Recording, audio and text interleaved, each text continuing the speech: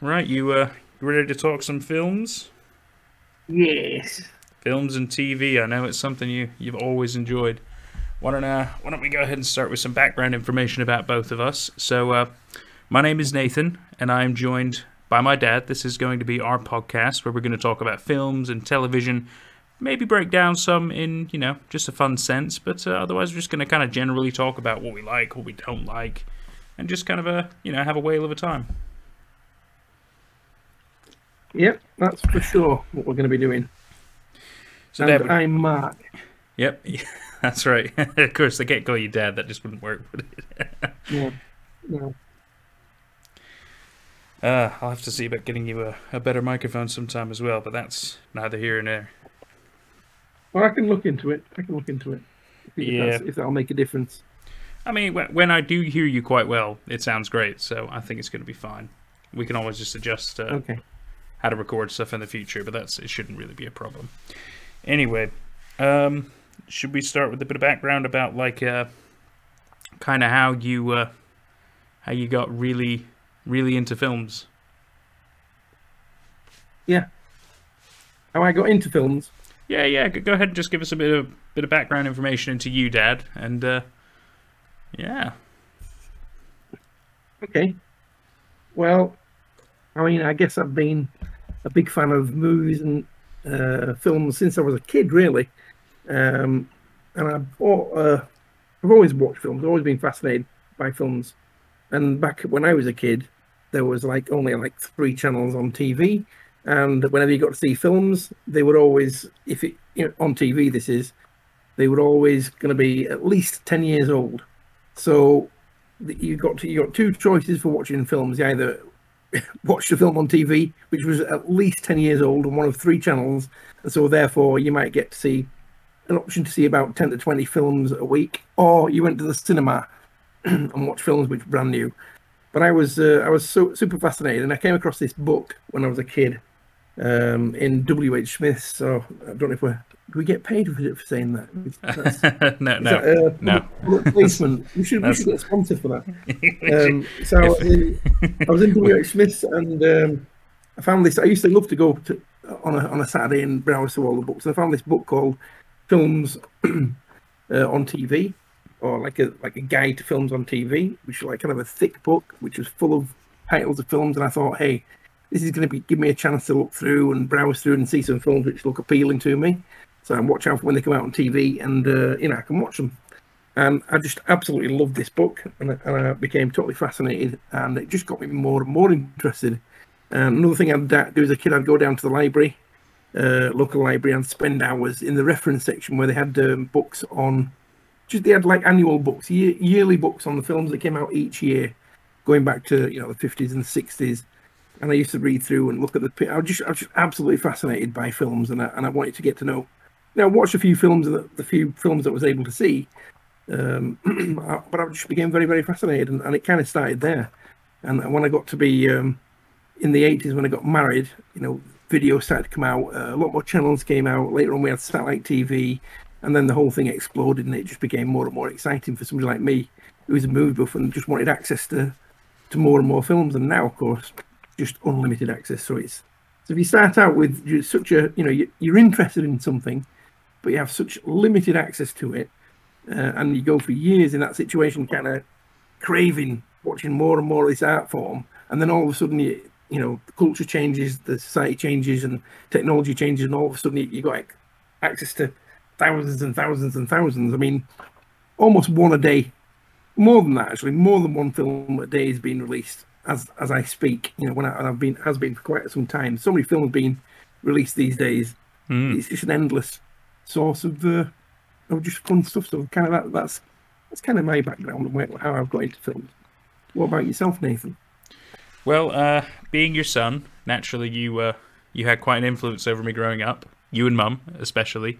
And what I've always found interesting was because I remember we used to love just having a family movie night. We'd always just watch kind of films together and stuff, whether it was all of us or just like you, me, Mum, or you, me, or just me and Mum, depending on what the film was. Because Mum particularly, she back when we used to watch film when I was younger, she would always like show me the scarier kind of films. Not that you didn't like the scary films, but there were some that maybe you were just like, I don't really want to watch that again, or it's got too many jump scares kind of stuff, which is fair enough. I feel like too many jump scares can really ruin a film. It's just a cheap gimmick, isn't it? But I know with you like the more you've got such a broad sense of what you really, really enjoy about films, and there's always something that you can get out of every single film that you've ever seen. And quite frankly, I mean, your extensive knowledge of different actors and different kind of roles. You've got different directors. You could even recognize scenery and stuff. It's just so fascinating to hear. I remember when you used to run your DVD cafe, and anybody would come in and think, oh, I'm looking for this film. It's got Joaquin Phoenix in or something, and you'd be able to list off just like numerous films, like, oh, he was good in this one. He was good in this one. You're able to help these people. And it was just so incredible to see, and I'm like, wow, you could tell. Well, I mean, like you put it best, you're such a movie buff, and that it's really rubbed off on me in years, because I like to believe I like many different genres. I don't like every single genre of film. Like I could skip some, for the rest of my life, and I wouldn't feel like I'd missed out, because some of them just feel very, very samey these days. That's the only problem with having so many films coming out all the time now, or even television shows. Another great example, the fact that the market is just becoming so, there's no real original good ideas. You're really lucky if you find one that you're like, oh wow, this has really kept me going. But I do try to keep an optimistic mind when watching films, and be like, oh well, look, it might feel cliche, it might feel like it's been done before, but sometimes you get a little surprised, and sometimes you're like, well, you know what, they did it really well, they did it different enough that you still can enjoy it, and some people can really surprise you, which is why I always believe it's good to check out stuff even if it feels like it's going to be exactly the same that you've seen. Yeah, exactly. Which speaking of genres, which are your favorite genres? If would you say? If I had to, that is a tough one. There's quite a few. Like, I suppose the ones that I like the most. Which are your favorite genres? So it's quite tough for me to pick a favorite. I find that to be a very normal thing in my life, because I do try to be very easily pleased, which is very true if you know me. But if I did have to pick, I would pick probably ones that I do tend to gravitate towards, which tend to be more along the lines of like sci-fi, fantasy, are probably ones that I heavily lean into. Other than that, I do enjoy. I mean, who doesn't like a good comedy? Even if it's not a great comedy, it could be like a B comedy, it could be a shit comedy. But sometimes those give you great laughs. So I do enjoy comedy, especially depending on who's in it. But that's personal taste, isn't it? Yeah, absolutely. I think action's always a good shout. Sometimes you're just in the mood to watch a Mission Impossible or a Lethal Weapon or something like that. Die Hard. Those are just the stereotypical action franchises, which although they do repeat after a while, they're still entertaining to watch. So I think those would be, if I had to say my top three, those would probably be the top three. Right. Well, for me, it would be. I mean, sci-fi probably is my favorite genre. I also like biopics, films of people's lives, stories about people's lives. Yeah, I'm kind of a fan of those as well. I also like fantasy, like yourself, and horror. But action, actually, is one of my least favorite genres. Oddly enough, but I'll watch an action film, and there are some action films out there that I really enjoy, and sometimes I'm in the mood for. Certainly an action adventure kind of movie. Oh, definitely. And I like superhero movies, which tend to be very much, filled with action. But generally speaking, there's a lot of like kind of violent action films that I'm not mad about. Like, for example, the Speed series. What is it? Not the Speed series. What's it called? Yeah, I was about to say that's not very violent. No, it's not violent. It just I've never watched it because it just doesn't appeal. It's not even the violence thing. It's just it doesn't appeal. Sometimes films, as you say, not just in the action genre, but sometimes films can get very formulaic. I think this is a problem for superhero movies. I'm a fan, as you know, I've always been a fan of comics since being a kid. So I'm a fan of superhero movies to a very large extent, but they're getting very formulaic, even more as we go along. They're becoming very samey. It's the same story, watching with different costumes and different characters, and it's getting a little bit tiresome. So I'm not I'm less interested in that. Thrillers are good as well. I'm a big fan of thrillers, especially Thrillers, yeah. psychological thrillers. Oh yeah. And I just I like the oldies. What me and your mum have in common, because me and your mum have got very somewhat different tastes, as you know. And as you're saying, she's big on the horror, and she likes the gore as well, and she likes murder kind of mysteries and that kind of stuff. that's where I get that taste from. We overlap. Yeah, absolutely. Well, where we overlap, we try to find stuff that we both like. The places where we intersect, our tastes intersect, would be horror. But I'm interested in paranormal horror, like ghostly horror. Not that I Yeah, don't like the slasher stuff. I get that. And then the oldies, I just like the classic. I like classic movies, film noir, Oldies but goldies, thrillers. yeah. It can be anything. It can be anything. It can be comedy. Like you said, I'm a big fan of comedies as well. I'll watch comedy anytime. But I think I've got a fairly, as you say, I've got a fairly broad taste. But if I was going to pick out some specific ones, it would probably be sci-fi biopic and probably the ghost kind of films, that Yeah. kind of thing, or the superhero films. Yeah, I get that. It's crazy, isn't it? Because when we really, especially because you brought up superhero, like back in the day, that wasn't really a genre. You know, it wasn't so big enough that you could classify it. I think it just kind of fell under different categories depending on what direction it really leaned into. I think it was more like fantasy still, and yet now it's like Yeah, it's such a normal thing. You're right. It is basically a genre these days. it's because of the lack of the back in the day. The reason why it wasn't a big thing back in the day is because they just didn't have the technology or sophistication. So they'd make, if you watch, there's a Spider-Man movie from I think it's the 90s, 80s or 90s. I think it was 80s or 90s. One of the first Spider-Man movies. Is it the Sam And, Raimi and ones it's, with Tobey Maguire, or before that? no. Before that, long Oh, before okay, that, there's okay. about a decade or so before that, they made a Spider-Man movie, and it was a TV movie, but it was Ah, just right. so cheesy. The special effects were so cheesy. It's the best, but it's the best they could do. So part of the reason why you didn't have that superhero genre, or it wasn't so big prior to, let's say, 2000, and Marvel struggled. They struggled to kind of bring themselves, because they're a perfect fit for this, for the cinema screen, but they Quite struggled right. to get, that, even that they tried for decades, but they struggled, and they really were struggling, and they actually went bankrupt at one point.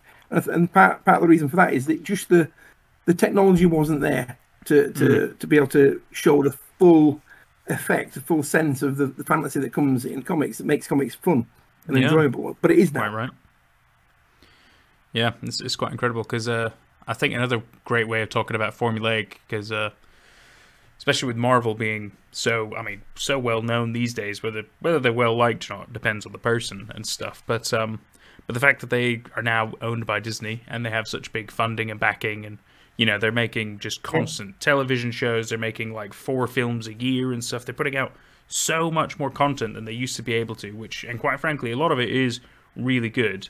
But like you say, it does feel formulaic at one point where it's like, there's going to be a hero, there's going to be a villain, there's going to be stuff in between, but ultimately it's always that same recipe. There might be growth, there might be new characters and stuff, but it's always going to be the same recipe no matter what kind of superhero film it is. Or even television shows. It's just always that same recipe, which is, can still be entertaining to watch, but it's true where you're like, nothing's really going to change. Yeah, absolutely. And it is, it gets tiresome after a while, because you start thinking, well, it's the same story. What I find interesting in, so one of my favorite superheroes is Spider-Man. Well, he's my favorite superhero since being a kid. And what I find interesting is nowadays is comparing the different iterations of the Spider-Man, because it's been rebooted so many times, the franchise. Absolutely. And not even including the one that I mentioned there. That's right. And so That what's would have been fascinating about the hilarious last... if they put him in it. Oh yeah, well, the guy must be ancient now. I can't even remember who played the part. Yeah, but I anyway, mean, it was. We saw the latest Spider-Man, and it was good to see. Wasn't it a couple of weeks ago when to see at least the 3 reboot characters, the 3 actors all kind of being used, and that was quite fascinating. I think it is interesting to compare the approaches that each reboot or each director or each production crew has taken. Yeah. To the series.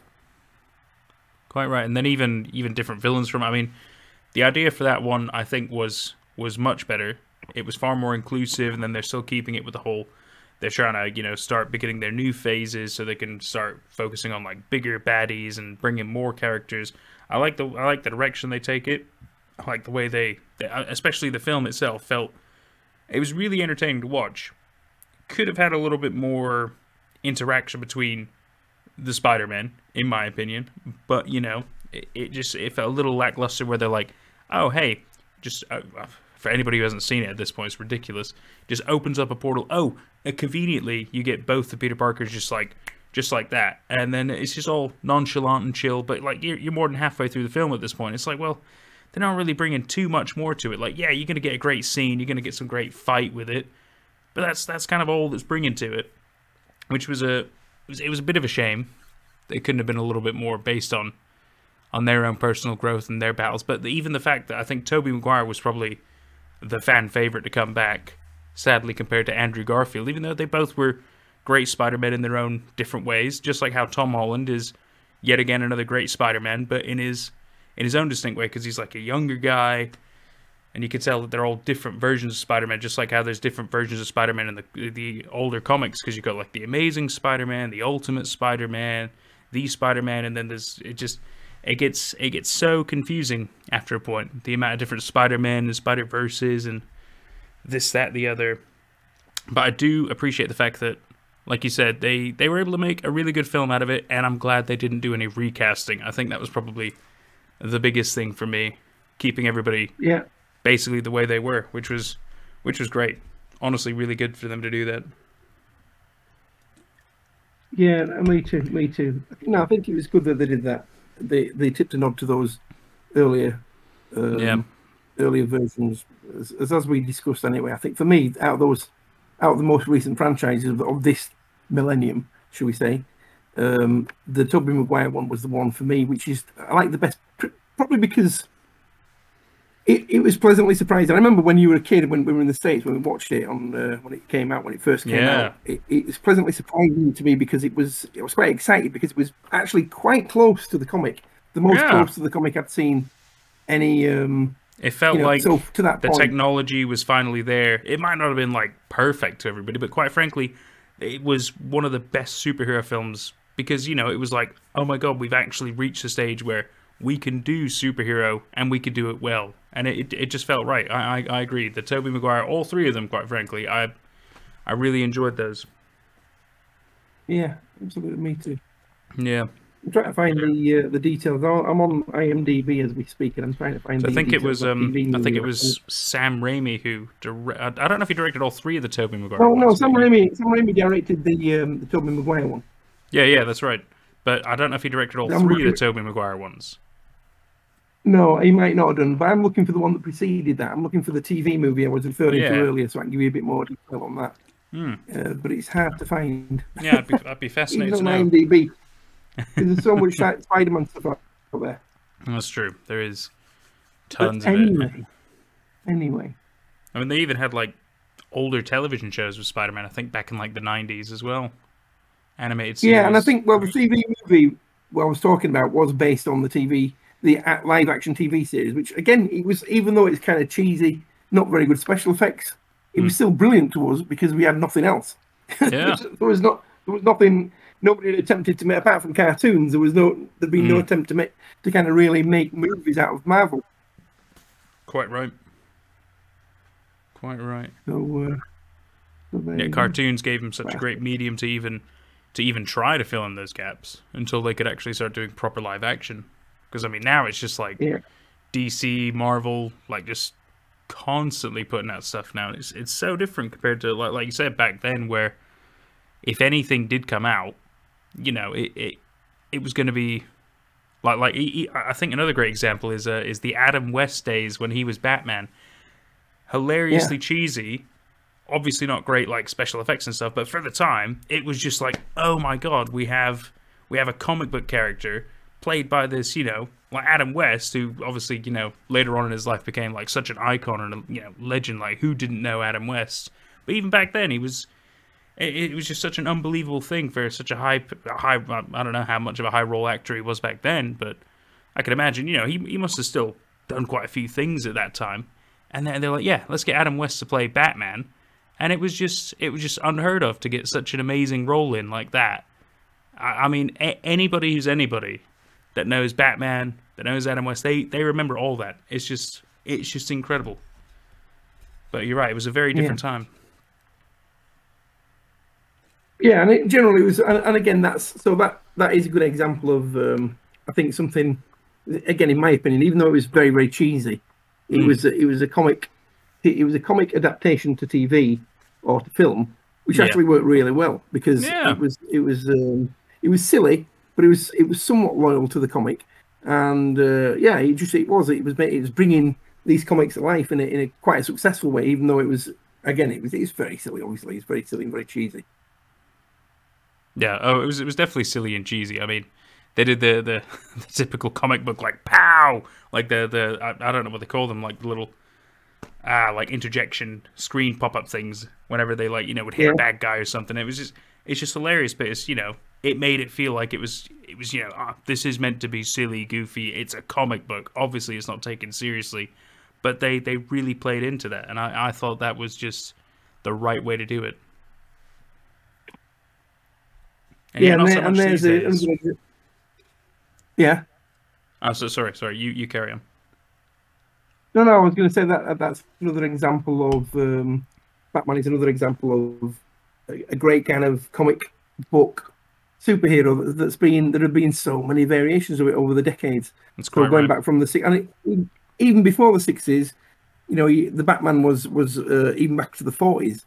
There was a Batman serial. It's very different. I mean, Batman character did exist back then, but and he's got kind of the cape and stuff like that. And I think Robin is also involved in some of the series, some of those 40s serials. He's basically the detective. He's nothing more than a detective. So it's quite interesting to see how that's evolved over the years from the 40s to the 60s, kind of the Adam West stuff, and then when Tim Burton got a hold of it in the 80s, and we had a bit more of the special effects going on, a bit more of the technology being used. And started going down a slightly darker route as well, didn't it? Yeah, I wouldn't say like super dark, but still, compared to Adam West, it was like this is a completely different character. No, it definitely went down a darker route, and it was as a result of the graphic. What was happening in the comic scene. So more so than the movie scene is kind of what triggered it. So there was the comic, the graphic novel version of Batman, the Dark Knight.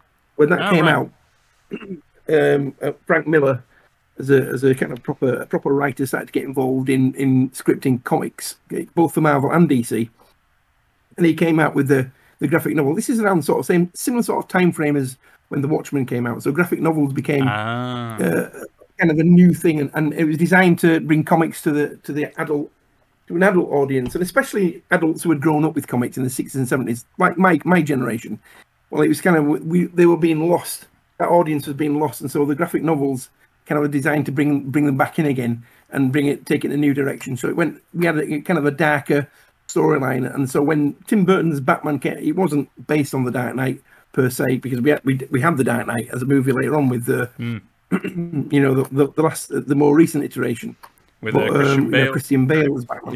Yeah, definitely one of the best. But, and Chris Nolan, his stuff as a director that he did, but it did kind of match. It was kind of timed, and it was similar sort of timeline as when the graphic novels came out, and the darker storylines like The Killing Joke were coming out, and so it was deliberately going down a bit more of a darker path. Even with Tim Burton's going to do that anyway. That's what's going to appeal to him anyway, isn't it? No, absolutely. But it's so strange about Tim Burton because he loves, and obviously lives and feeds off of the whole dark narrative, and yet, like any of his films that you watch, any of like the animations or things he does, it'll feel dark, but it'll still feel goofy. And it's just so interesting that he's able to bring those together in such a way that you immediately can see anything. And if you have no idea it was Tim Burton, you're like, that's got to be a Tim Burton thing. You just immediately know. It's incredible. He's got such a distinct taste. Yeah. Absolutely right. So I found this original Spider-Man movie I'm talking about. It was actually the 70s, believe it or not. It came out in the TV series from 77 to 79. And you're probably not going to know any of the actors. I certainly don't even know the actors. Peter Parker was played by Nicholas Hammond. Oh, okay, no idea. There's nobody there. I'm looking through to see if there's anybody there that I would recognise even today, or even back then. To be honest, there weren't massive big names. I was thinking that J. Jonah Jameson might have been played by somebody. No, not massive. No, Robert F. Simon played J. Jonah Jameson. No, I don't really recognise any of the as I go through the cast on this. Any of the actors. There's no names that pop out. You think they'd have like one biggish, depending on their budget, obviously. Yeah, because that would just help if you had a biggish name. They were all like TV. Like TV actors and stuff of the time. I get you. Hang on just a minute. You've cut out. I'll try reconnecting. Worth a look. Oh, worth a look, just to get a sense of, where. Yeah, you'll see right away that they're lacking the technology. They're lacking without CGI and without a whole heck of other stuff in special effects. It's hard to get the feel of the comic across. So around that same sort of time, you had the Incredible Hulk TV series. Yeah, which was. I want to say that was Patrick Duffy. So different. God, I don't remember who the first Hulk was now, but I do remember some scenes of the television show. It's Bill Bixby. Bill Bixby, and Lou Ferrigno. Now these guys, to this day, Lou Ferrigno is a name I recognise. Yeah, Lou Ferrigno has become. He played the Hulk when he was properly, all greened and when he was the muscular Hulk. He played the guy. Right. He played the Hulk, right? Bill Bixby played David Banner. And Bill Bixby at the time was well known anyway. He was already on TV. He was in the TV series called David Magician. Banner. Yeah, I know. The actual comics is actually Bruce Banner, but they call him for whatever reason they call him David Banner in the TV series. They had like a slight change. I get. It happens. I get you. Okay. Yeah. I didn't know if it was like a brother or they tried to rope in like a dad or something else. That's fine. Okay, so he had a different name for a time. Okay. But again, you have a look at you'll see, without the special effects, it's really, really hard to get the excitement. It was very popular, of course, with young kids, people like myself, not that young, I was a teenager at that point, but with young kids and fans of the comics, of course, it was popular. But it was really, really, nowhere near getting the impact of the comics.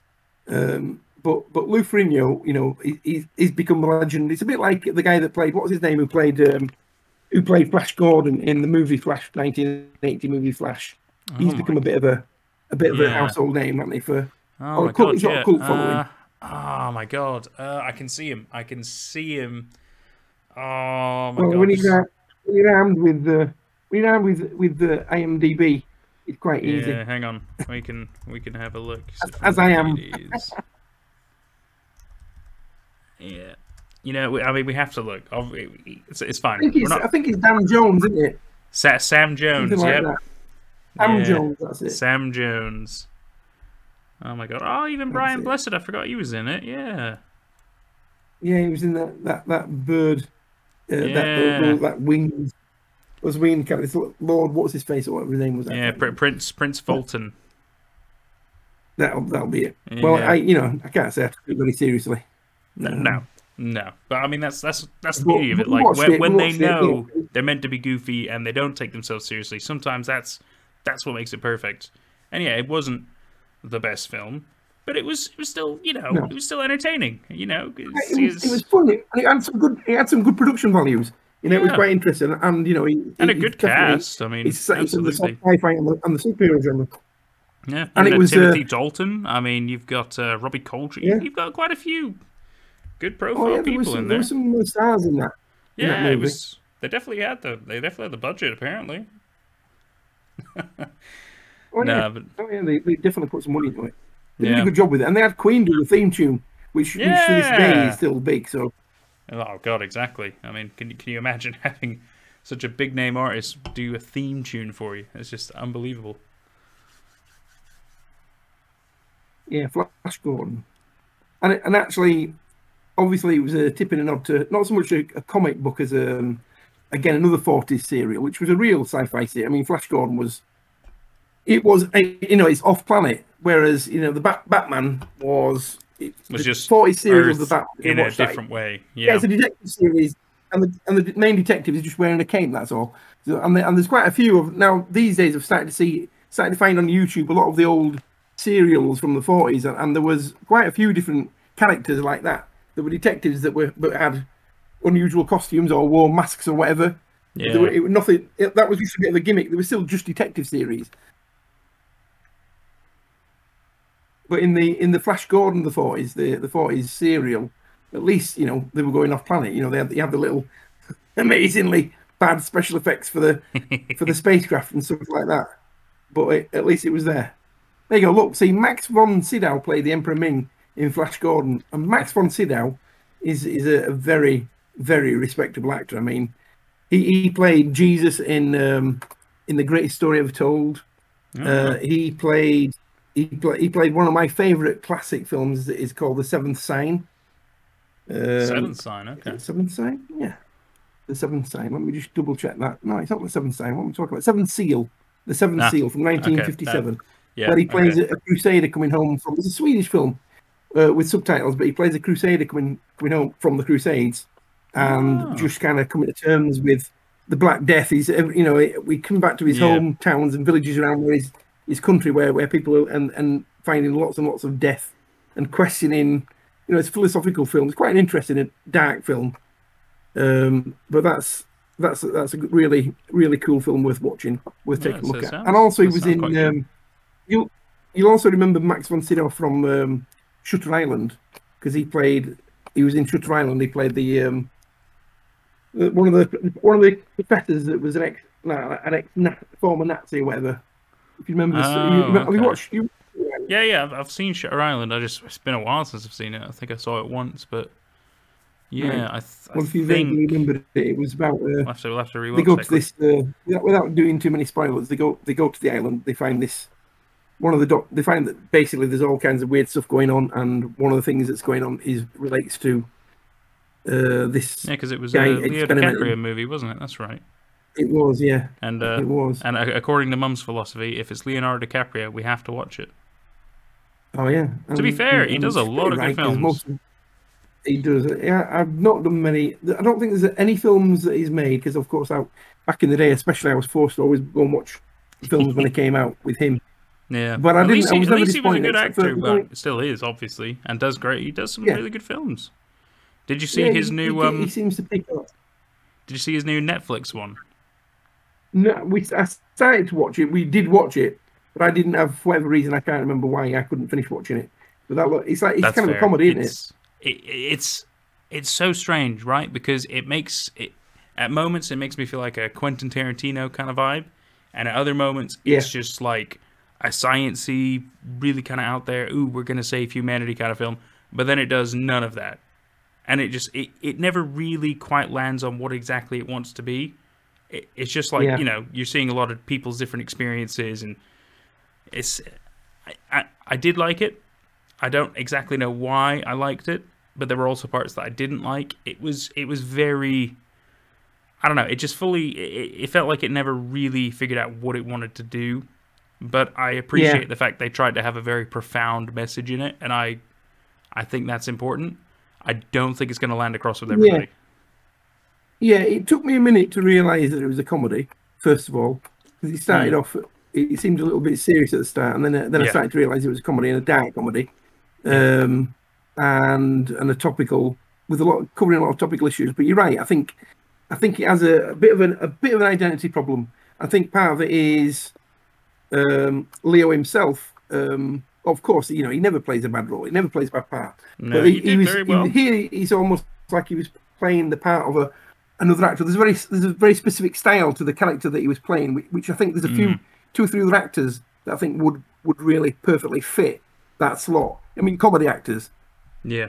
The role that Leo played, he never plays a bad role. He's a brilliant actor anyway, and he fits anyway. But it's almost like he was playing the part of a comedy actor, because that role was a comedy role. It was a role for a proper comic actor, somebody who is normally in that type of a role. Yeah, and they play that stereotype. People like Jeff Goldblum or I would say even Jack Black to some extent. People like that would fit Philip Seymour Hoffman back, when he was still alive. It's people that would be, kind of that uncomfortable, nerdy, geeky kind of, professor who. But I liked his treatment of it, but I still think it could have been cast differently. But the fact that he was cast in it, I'm sure that was part of the reason for that was Netflix wanted to. Well, they've got a bunch of big names. They've got Jennifer Lawrence. Again, same thing with Jennifer Lawrence. I mean, a few different people could have played that role, but she owned it because, like Leo, and like Meryl Streep, they could turn their craft to anything, can't they? So they've got those skills. Quite right. Because I mean, like I said, Meryl Streep, another great example. I think they had was it Kate Blanchett? I think was in it as well, or am I misremembering that? Kate Winslet, yeah. Kate Winslet, yeah. So, yeah, so it was, not Kate Winslet, Kate Blanchett, sorry. It was Kate Blanchett. Okay, so yeah, so obviously like her and Meryl Streep, big, high name actresses, and then you've got Jennifer Lawrence, more up and coming, but still, like you know if she's in something, it's probably going to be quite good.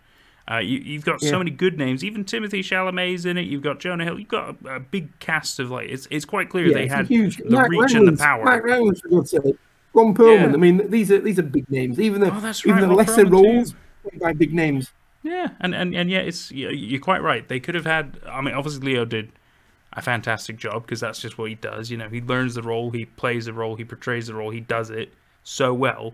But you're right. Somebody else could have done that role and probably would have done it justice, the way it probably would have felt. But at the same time, it's like I think what would have happened is it might have had a better identity if it was cast differently. Instead of using huge stars like it did, which of course will have got the audience anyway, which was the goal of the producers. But instead of using them, if it used people that normally you would expect to see in those roles, it would have been much more obviously a comedy, and it probably would have been funnier. You would have got a bit more comic timing. You'd got a bit better. You'd have just been a bit more familiar, if that makes sense. No, absolutely. I think you're quite right. Yeah. Having said that, I didn't watch it all, and I need to watch it all because it did look quite fun. And I was just getting into it, and I can't remember, for whatever reason, I couldn't finish watching it. I mean, it's certainly quite something, and I am glad I finished it, mostly because I can remember, especially the highlights in my mind, is how I like to remember it. Because some films you're not going to remember every single aspect, but it's good for at least to remember some of the highlights. So you're like, okay, I remember this happened to so and so, or this happened. It's good to kind of recollect on that, and it definitely achieved in the film what it was trying to achieve, but it still absolutely took the dark route, which I think is important. I think it's good that they did that. The comedy aspect, whether it's dark comedy, any kind of comedy, because especially Jonah Hill, he just does anything to have a laugh, and it's just in that film he falls incredibly flat. So he's perfectly cast for this kind of film because he's funny. You expect I know he's played some serious parts, and he does that well as well. Yeah. But you're not going to feel. It's not going to be surprising to see him in a funny role, and he's going to make you laugh because he's just naturally funny. That's just what he does. No, it's quite right. I mean, another great example is 21 or even 22 Jump Street. Him and Channing Tatum, very different people, and yet you put them together, and they both can play this, spy serious comedy role, and they just vibe off each other incredibly well. But you're quite right. You're going into it. It's mostly a comedy with bits of action. But, or even, what else? Pineapple Express, or, God, it wasn't Hangover. There was another one he was in that I've completely forgotten. Jonah Hill, the Superbad is a Superbad, that's the one. Yeah. But you're right. I mean, whenever you hear Jonah Hill's in it, you're like, okay, it's going to be funny. Yeah, and I know that I've seen him in a couple of serious films as well, and he plays the serious part well. He does, he really does. But he's just a natural. He's one of those people that's naturally you're gonna like Seth Rogen. If you know he's gonna be in the film, it's gonna be funny. Even if it's a bit of or Jack Black or Zach Galifianakis, let's say. If Zach Galifianakis is in the film, I want to watch it. Absolutely. And I've seen a couple of turkeys that he's been in, but he's in it, and I know that I'm gonna get some laughs out of it, even if it's a turkey. Absolutely, because he portrays that awkward funny. And I think that's it's so good. He's found his niche, and he's mastered it so well. And it's like, you could put him in anything, and he will do an awkward, funny moment, even if he's not supposed to. And it's just now, him. I tell you what, here's an interesting proposition or hypothesis. Imagine had he played the Leo role. Instead of Leo, you had Zach Galifianakis in that role, and he's a little bit too a little bit too out there, probably to be playing that role, that kind of awkward scientist, a little bit unsure of himself. But I think in moments it would have been really good. Yeah, definitely. You wouldn't have been confused about whether it was a comedy or not, would you? Yeah. And then it's weird because then I'm also thinking like Jesse Eisenberg in other moments would be quite good for it, or you could do Michael Cera, probably maybe not so much anymore, but because they have the very awkward thing down. Well, and then you mix in awkward humor, kind of like Zach Galifianakis, and then have little freak out moments. Leo's really good at freak out moments. He can do that kind of stuff. Like he's got it down. Yeah. But for the other parts, you definitely needed somebody else who could have really elevated that position. Yeah. But Leo brings the audience in. He does. So, it's quite nice. right. He's just nice to see him. I know he likes the flex, and that's good. And it's nice to see him in different roles. So that's a bit like Once Upon a Time in America. Brilliant, fantastic. A different type of role for him again. But fantastically, and that was kind of comedic as well, kind of a dark comedy. Looking down. But they both put in a fantastic performance. I mean, Brad Pitt he got the Oscar for that and deserved it, because I thought his role was just a brilliant role anyway. He played it really well, but it was just a fun character. I mean, any actor will be happy to take that role, just that badass, but he fit it perfectly. It was almost like written for him. It seemed to me. Quite right. Written for his personality. Yeah, it's always good whenever they're able to get just the right person for a role. I think it makes just all the difference in the world, because you can get similar, you can get close, but when it's like you have nailed that person, it can really make or break a film. Absolutely right. Oh, I've gone distant now. Sorry. Yep. Just feeding fine. Here we are. You want this? Yeah. Just feeding fine. That's all right. That's quite all right. A little bit of gloves, a little bit of supper. There we are. So, Valentine's Day tomorrow. Yeah, that's a good way to timestamp when we did this. It is. Also, it also presents a theme you can choose for what movies to recommend to watch for Valentine's Day. I guess that's not a bad idea. Recommendations about stuff. I think, obviously, the theme of Valentine's Day is romance, or rom-com is another good second choice. It'd have to be because what you were talking about, genres where you don't mind if you miss forever. Romantic movies. Actually, there have been some fantastic romantic movies. Really, that's true. Really, that's good true. ones. Not to bash them, but it's for me, it's one of those things where once you've seen that one good one or a few good ones, I'm happy with that. I don't really care to see any others. Like if I do, unless it's another really good one, like those kind of like high level things to me, I'm probably not going to be interested, But that's the only problem. The only way you're going to know if it's good is if you actually watch it, because it's all down to personal taste at the end of the day. Like one of my favorite films of all time is called Your Highness, with Danny McBride and James Franco and stuff, and it's really stupid, goofy fantasy crap. Like it is a shit film. Yeah. Like completely, it is a shit film. It's not a good film. I am familiar with it. I might have seen bits of it. I don't think I've seen it all the way through. But I love it because it's one of my guilty pleasures, because back in the States with my roommates Billy and Justin, it's a film we all watched, and we doing some drinking and stuff at the time, and we all just we were laughing out loud the whole time. Probably mostly because we were drinking. But it became one of those moments where like, look, we're always going to quote and remember this film because we all really enjoyed it together, kind of thing. But in all fairness, as a film, it's not a good film. But it's a guilty pleasure kind of thing, and I think that's fine to have those. Yeah, absolutely. And especially, when you talk about this genre, and for blokes, that's probably where you're going to find some. That type of movies is a good fit. You're probably going to find films where you don't mind. We're not, they're not amazing films, or we don't really love them, but for to fit in with we always kind of enjoy for the romance side. That's it. I was going to say there's a couple of films kind of really, which are meant to be, classic romances. Like, for example, one of my all-time favourites, I suppose, although I haven't put it in my list of all-time favourites, but it deserves to be up there somewhere, is the Franco Zeffirelli version of Romeo and Juliet.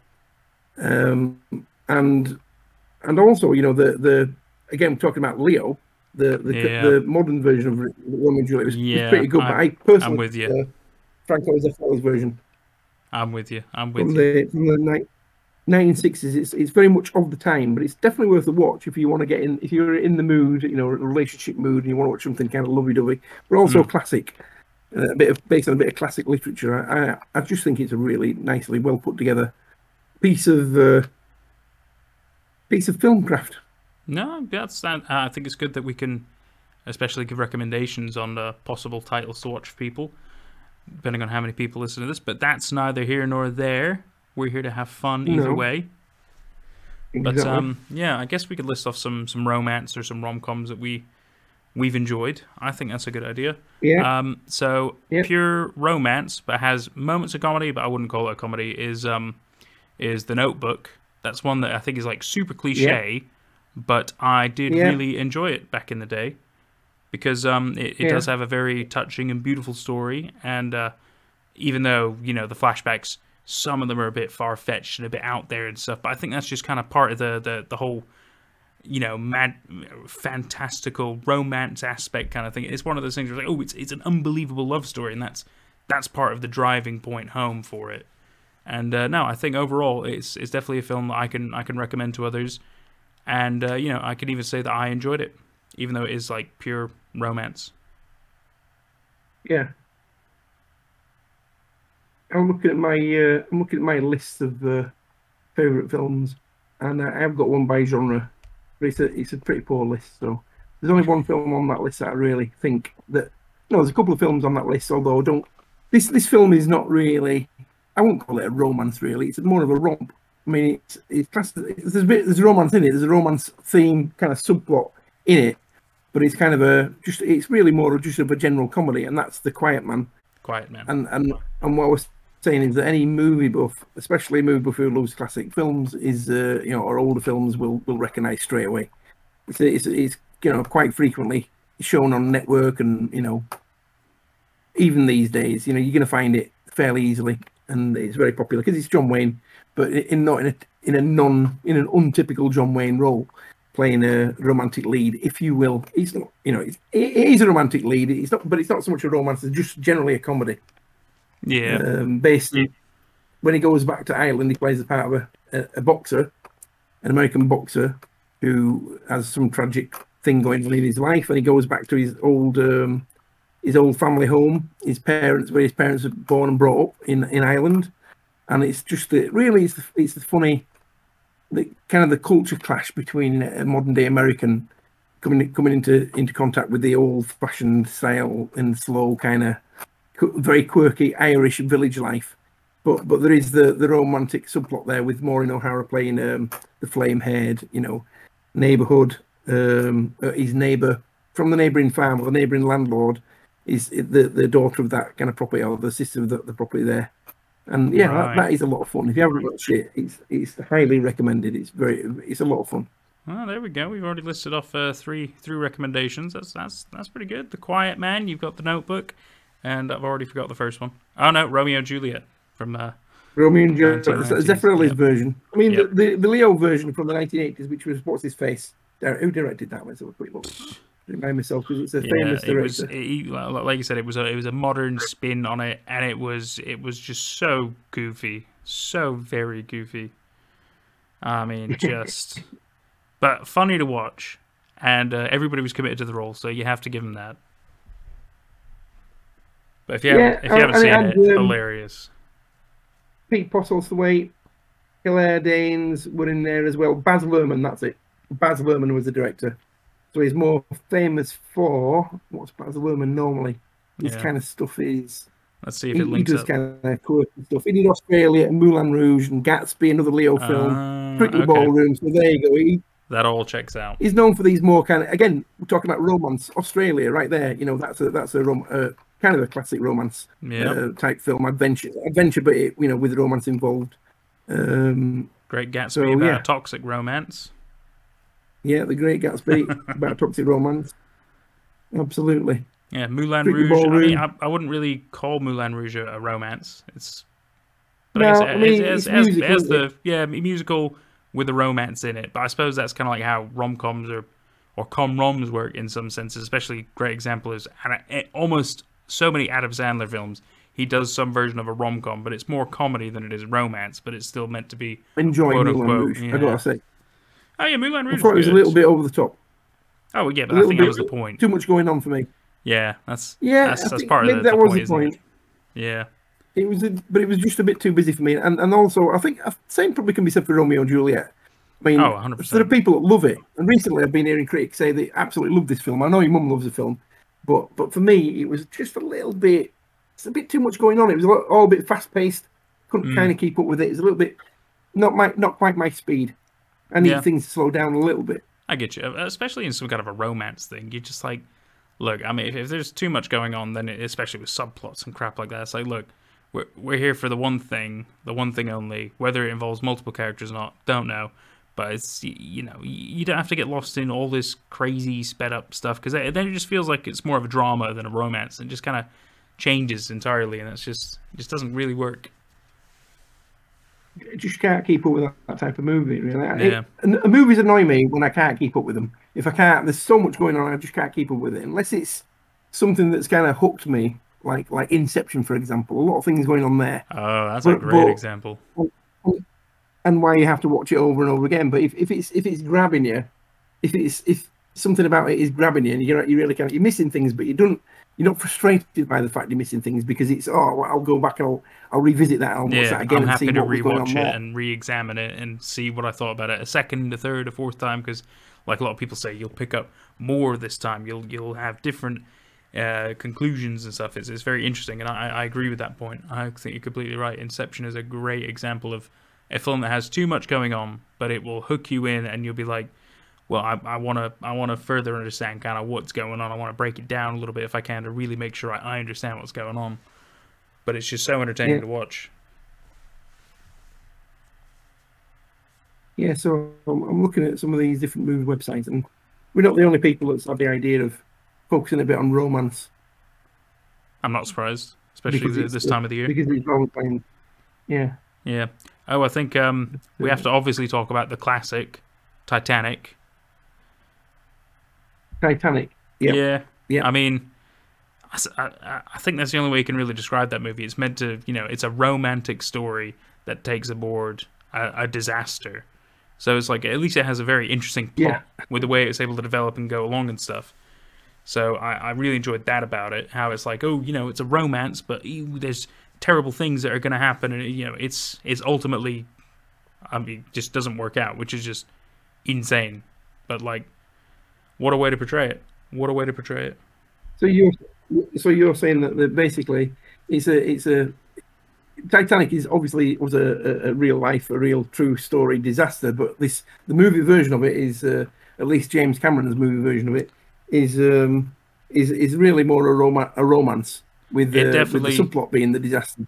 Yeah, which is crazy, because obviously the main plot should be the disaster, but it plays, obviously until the end of the film, it plays such a little role, because obviously that's the whole point, is like it hits an iceberg, everything goes wrong, it's just a tragedy. Yeah. But otherwise, every other moment of the film is about, it's about Leo and his story, and ultimately how it turns into his romantic interests and stuff, and it is all about that. So that's why I do believe it is, like you said, romance with the subplot is there's a tragic disaster of the Titanic sinking. And you know what? You know who agrees with you? Rotten Tomatoes, because I've just looked up their categorization of Titanic, and they say it's a romance drama. Yeah, it sounds about right. The main plot is romance. The second plot is drama. Yep. But it's the same with even the Adam Sandler rom-coms. It's comedy first, romance second. Even though it's meant to feel like the romance is the main part, it really isn't. It's just not interesting enough in a romance aspect to keep you be like, oh yeah, I'm so hooked to these characters, I want them to work out. You don't really care, because you know what you're there for. It's Adam Sandler. It's going to be a goofy thing anyway.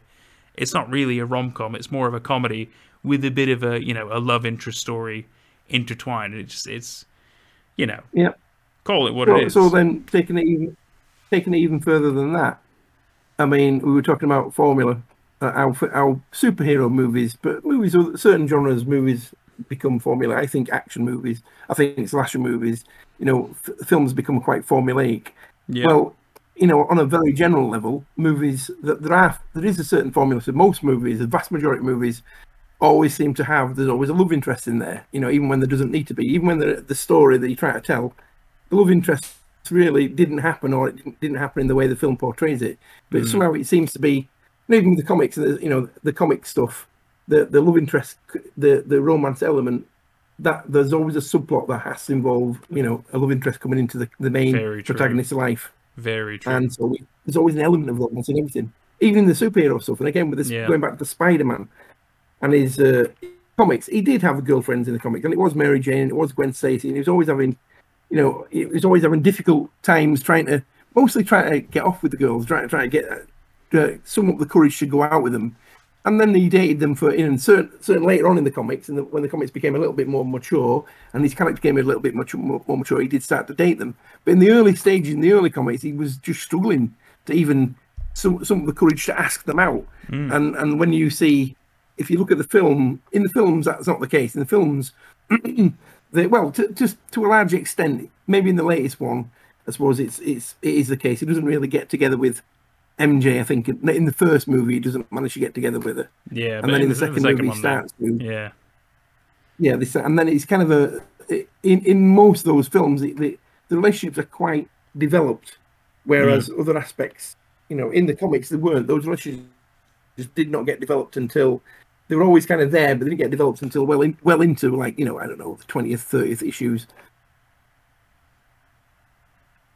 I suppose that's I've got a pregnant pause there. Yeah, but I suppose that's just how film adaptations go, isn't it? They're trying to give you the generalization of the character, the plot, the whole idea behind it, and tell it as quickly as they can in usually like a 2-hour time frame. Even though they're like, oh, well, we can have sequels and stuff. Well, it's like, well, hopefully, if this film does well enough, we can have sequels. It all depends. But you're quite right. It always annoys me in these superhero things how they're always like the romance is such a vital aspect of the character, and it's like, well, look, not all these characters need a romantic aspect. It's obviously, if it was the thing in the comics, fine, that makes sense. That's canon, it's part of the story. I get that. But then other ones, you feel like they still just try to force it on these characters, and it's just like it's just not needed. But I guess it's just become such a strange expectation these days that like every film has to have a level of romance, but it just doesn't. So that's now, especially that would play into, and I can't think of an example, but I'm sure there are examples that plays into stuff that based on real life. So, for example, my genre that I like that I mentioned earlier, biopics. When they take when they're doing a biography of a real life person, historical character, and they're making a movie about him, but they have to kind of soup up maybe the romantic element of his or her life wasn't that amazing or that interesting, but they always in films they bring it to the fore a little bit because it is the formula of films that they have to do that. So that's quite comical. That's an area where sometimes biopics are not kind of true to life when they introduce. They'll say, "Oh no, there was this love interest going on, and it was that much more developed than it actually was." There are some examples. I can't think of one on top of my head, but there are definitely examples where it's kind of gone a bit stupid. Because they have to introduce a love interest to the character. They have to make it look like, oh, that was a big thing in his life when it really, or her life when it really wasn't. Yeah, and I mean, in some cases, like maybe those characters did play a pivotal role enough that it's it warrants having those kind of things in. Like I think a good example of the biopic with that is the Elton John one with Taron Egerton, I think his name is, and fantastic Rocket Man. Fantastic film, like really, really enjoyable, great way to portray such a story and everything. And obviously, like he's got the two quote unquote love interests. He's got the one who's like his business partner, if you will, his writing partner, or whatever. And obviously, it's like, well, he's not gay, he's not into him like that, and so he does his little struggle with that. But then they come to terms with it, and that's all fine. He moves on, and then he's got the I guess it's the guy who becomes like his manager. I think it's played by Richard Madden. And, obviously, like, that was a love interest. That was important because it also was something that he had to rely on in order to continue doing his business and stuff. And yet, that was obviously... You can't just skip over that because, this character is important to his life, whether he was a love interest or not, because he was one of the people who helped, bring him up to a level of stardom, but he was also an abusive character and stuff. I think it's very important that when they are an important enough character, that it's fair to have the full portrayal of them. And for all we know, he might have had other love interests. Didn't really skim into too much of that, which I think is good. Because if they weren't very important to the story, it's good that it's probably don't need mentioning kind of thing. Now, it's interesting you raised this one because that's one I've not actually seen, Rocket Man, but I might have to watch it now. It's on my list, but I'll bring it forward a little bit. It is good. It is very good. Yeah, no, I definitely recommend it. It's very good. It makes me think that then there's probably going to have to be a George Michael biopic coming soon, doesn't there? Somebody's got to be working on a George Michael biopic. There must be a George Michael one coming. There must be on the works or something. They just probably haven't talked about it, but there's got to be. Because that had to be an interesting life story. Talking about along these lines, his life was he had a very interesting life as a performer and as a celebrity. The things that he did, he got up to, and how his life went, and the twists and the turns he had to go through. I think that'll be that's one coming. That's for the prediction corner. We can have a prediction corner. What movies are coming out we've never heard of? We're going to suggest a project that is we can have we whatever heard, we but want. It probably will this come is, out. This is our project. We can do whatever we want with it. Yeah, exactly. I like that. A prediction corner. Exactly. That's a good idea. Prediction corner. I predict there's going to be a film about George Michael. I bet it's going to come out soon. Next couple of years. I've not heard of one yet, but it wouldn't surprise me.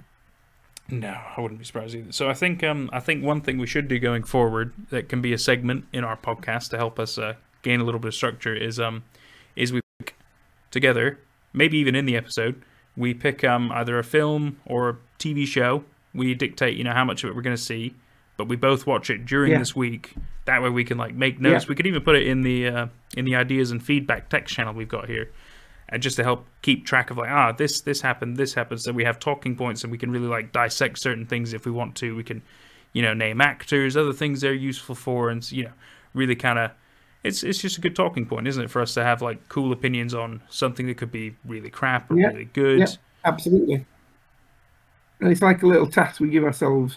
Yeah. So yeah, I'm up for that. That's a good idea. Yeah.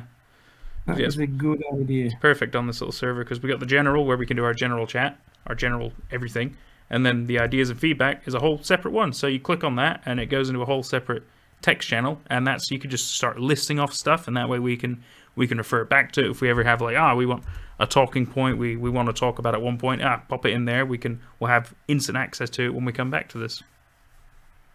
Yeah. Okay. Have you got anything? Any ideas for something you want us to look at this week? I haven't given it much thought yet. I'm just glad we got to this point, if I'm honest. But no, I think you're right.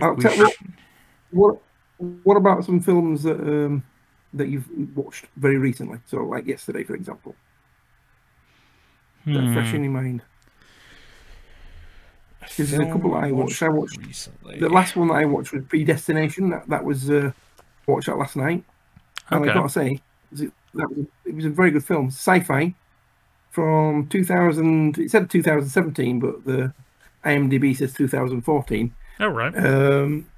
With Ethan Hawke playing a time traveler. Yeah.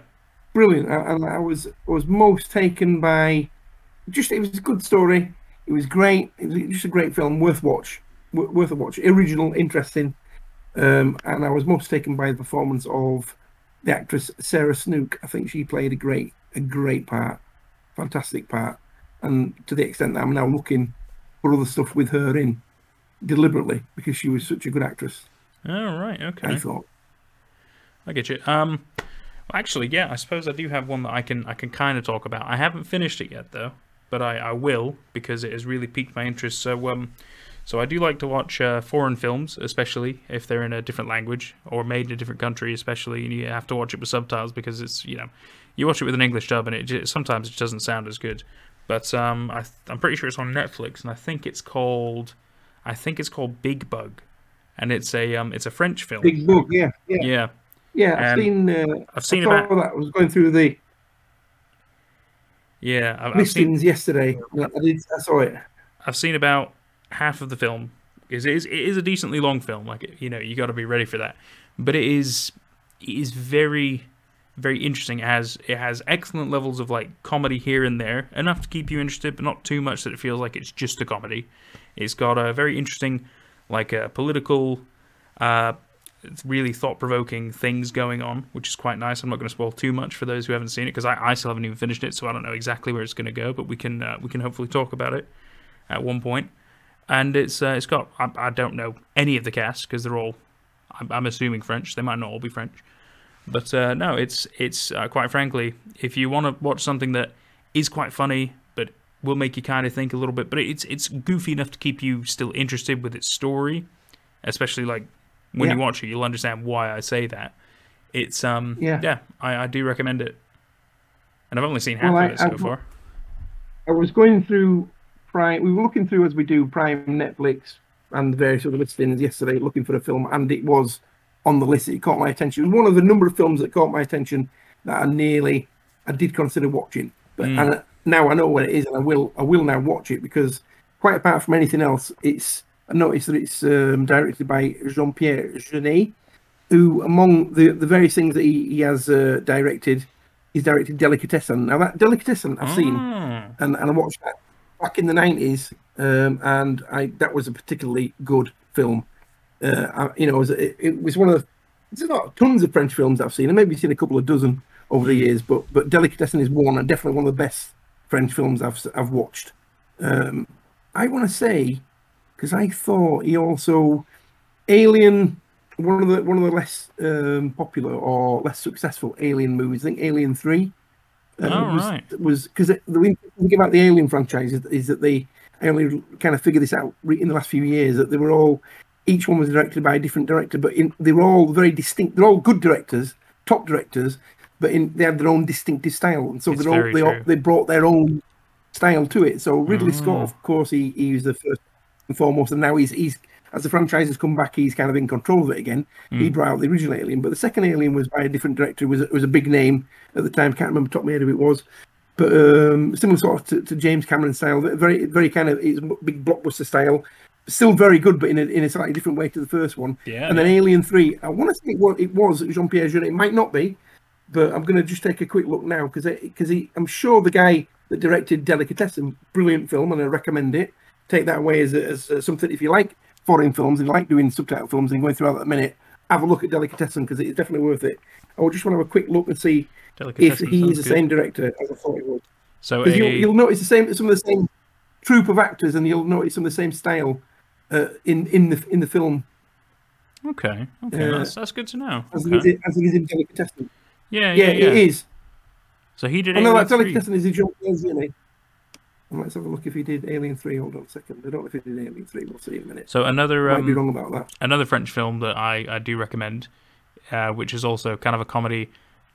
I think it's mostly a comedy, but it's got a cool story to it. It's called I don't know the French translation, but I know the English. It's Two Alone in Paris, and it's basically like a cop and robber situation, but they end up like some weird thing happens, and they are like all alone, just the two of them, like in all of Paris by themselves, and it's just quite interesting to see, because I think it just like has flash moments where like they come from like normal life to that bizarre life, but everything looks the same just without people, and it's just it has plenty of good humor moments. It is very good.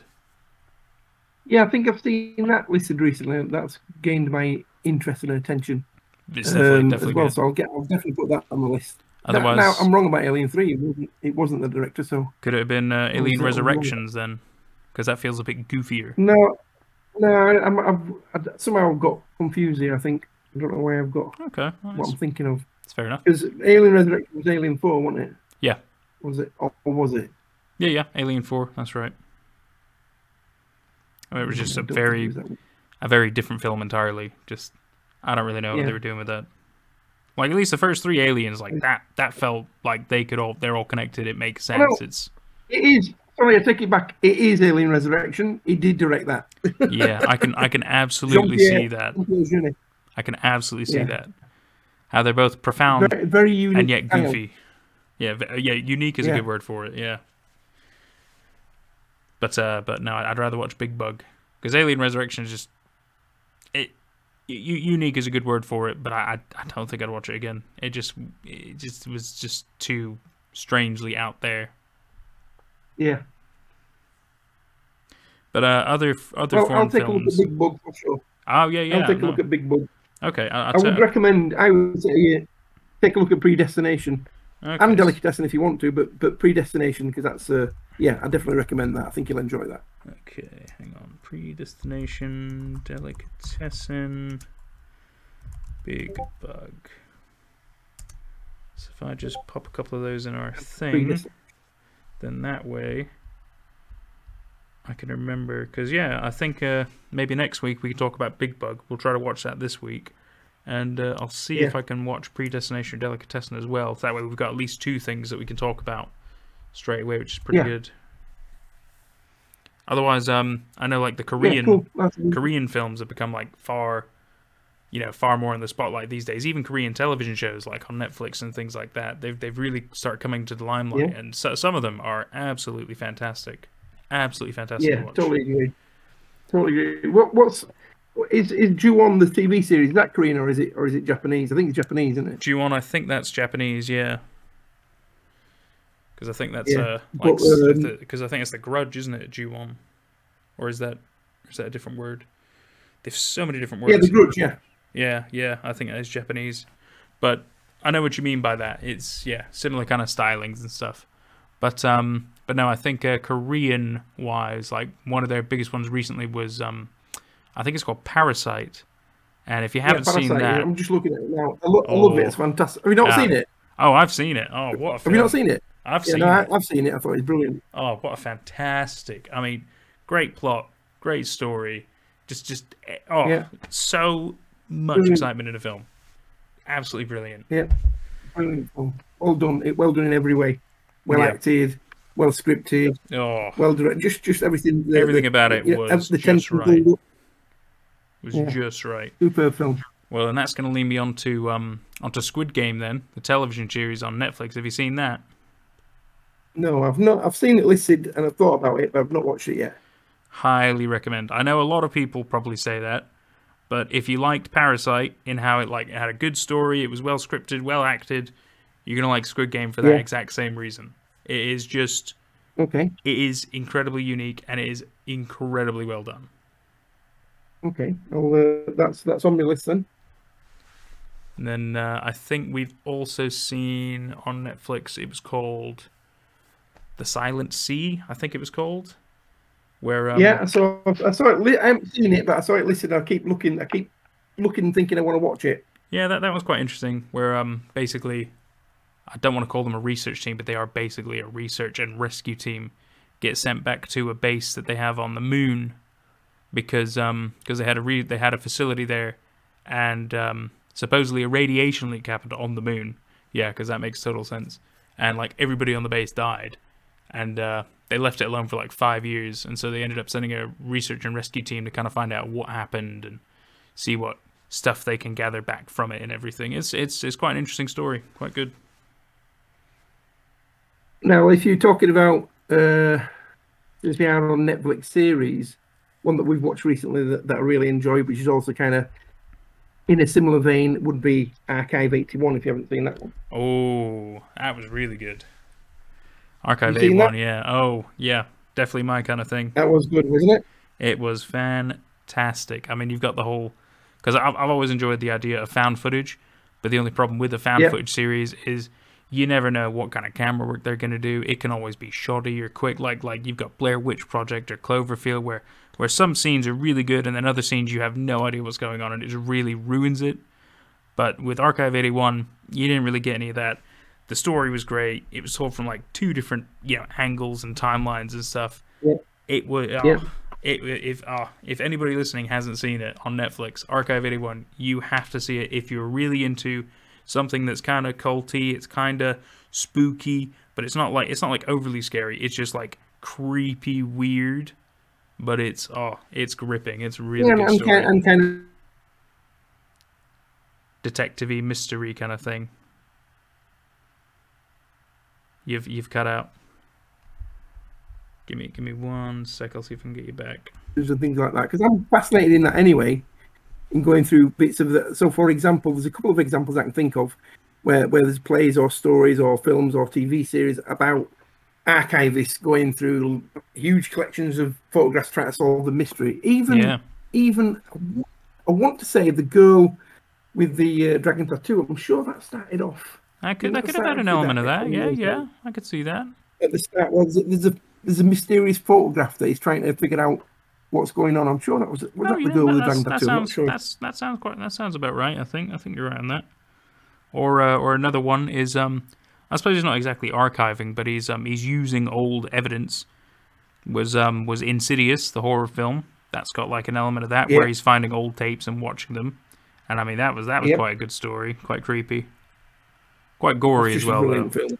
Yeah, that's for me. In terms of some of the poster boys, or not poster boys, but the kind of standout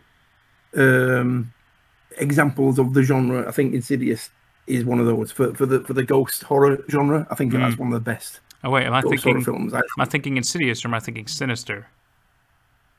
You might be thinking, Sinister is what you're thinking of. That's one way, but there's a projector in that going through. Sinister. That's it. Yeah. Although you're right about Insidious being like absolutely genre defining in its own way with the whole like demonic possession and stuff like that. Fantastic film as well. It felt like it had elements of Poltergeist in it, and yet it wasn't too much like Poltergeist that you're like, it's just a rip-off. No, it was no. But again, for me, one of the better ghost films out there. Absolutely.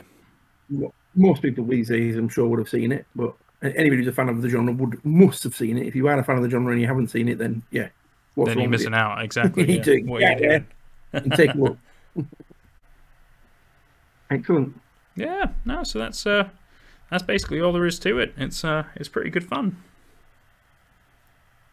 Yeah, it is fun, and it's a good conversation for a Sunday evening. That's quite right. To start the week. That's quite right. We could even have on guests who, in case there's like certain films that other people are really interested in talking about. We could do. That's the beauty. We could just structure it however we want. Do what we like. It's our show. Yeah. Right, and see if we can find famous just actors who are in, or not necessarily famous, but maybe smaller role actors from films and things like that. If we can do our own interviews and stuff. Yeah, that's not a bad idea. That would be fun. Yeah, that'd be interesting, wouldn't it? From our massive repertoire list that we have, yeah. Yeah. Okay, cool. Yeah, sounds good. Right, actually thinking about it. I do know, before we leave, I do know an actor, Mark Ashworth, that used to come into Cafe Movieland when I was in Cornwall. Well, he came in a couple of times for a brief period, and he's an actor in the States. He's been in lots of huge blockbusters as a small part actor. I mean, he's on IMDb. He's in hundreds. So it's called Mark Ashworth, if you look him up on IMDb. But he's been in some big titles, in some big films. Small parts in big films. That's and I bet if I asked him, he's actually based in Atlanta now. But if I asked him to, I bet he'd come join us for a session. That'd be pretty fun. Just to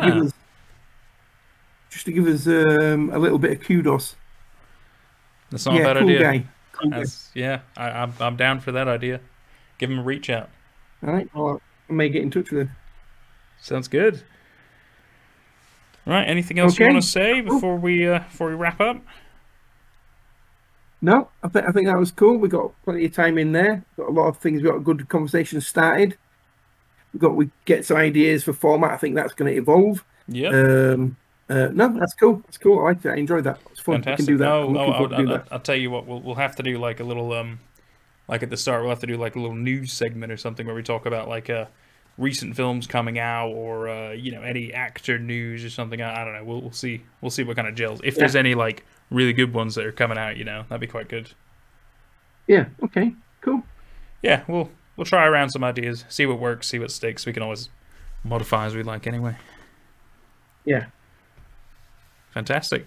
Well, thank you very much for listening, everybody. We hope you've enjoyed our very first Dick About episode, and we'll come back next week and we'll see about talking about Big Bug, hopefully Delicatessen, maybe some television shows and stuff. And hopefully in the future we'll have Mark Ashworth on with us. That'd be really cool. Until then, we'll see you next week. Take care. Yeah. Take care. Have a great week. Watch lots of films. Yeah, bye-bye.